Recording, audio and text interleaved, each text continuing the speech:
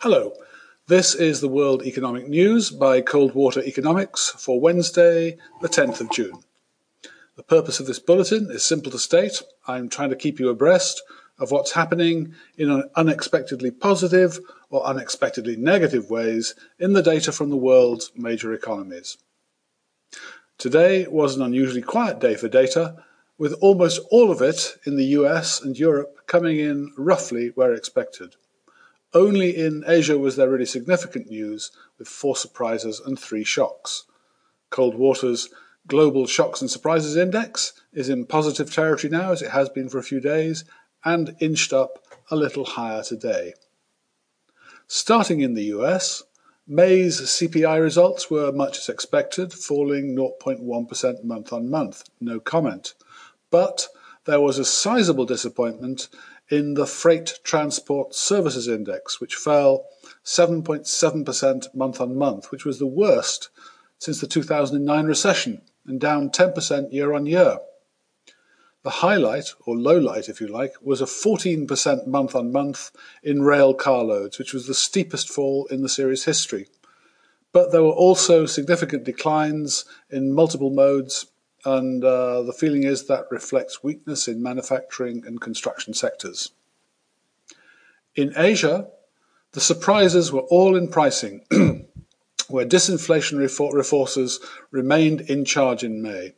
According to China's CPI, which is up 2.4% year on year, and PPI, down 3.7% year on year, and in Japan's PPI, down 2.7% year on year, and in Japan's import prices, down 17.6% year on year.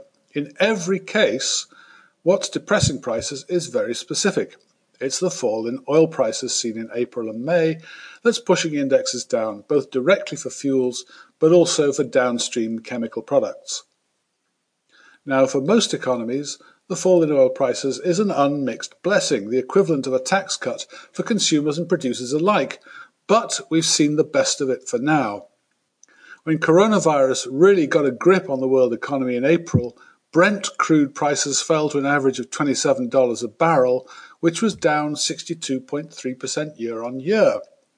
But by now, it's rallied to $40 a barrel and is down only 36.2% year on year. But more is to come, because the peak of oil prices last year came in April and May, and by June 2019 they had already started falling again noticeably.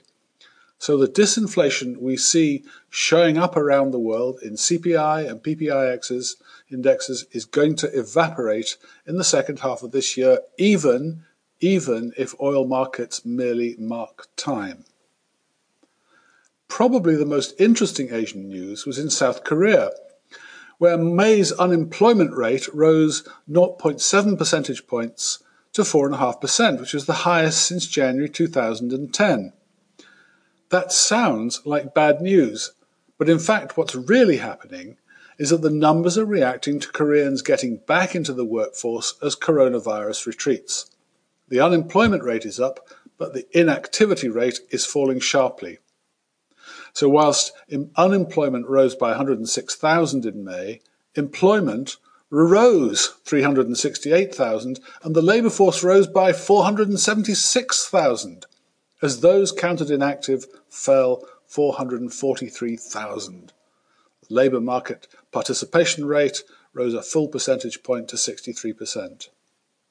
The message is this: the rise in the headline unemployment rate actually masks a noticeably positive improvement in the dynamics of South Korea's labour markets.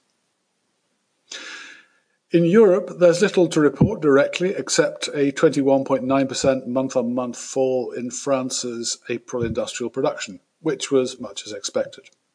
However, yesterday, Eurostat provided the detailed breakdown of the Eurozone's 0.2% quarter-on-quarter fall in first quarter GDP, and those details allow us to calculate what's happening to profits, using the Kalecki insight that changes in profits must sum the changes in savings flows from the rest of the economy.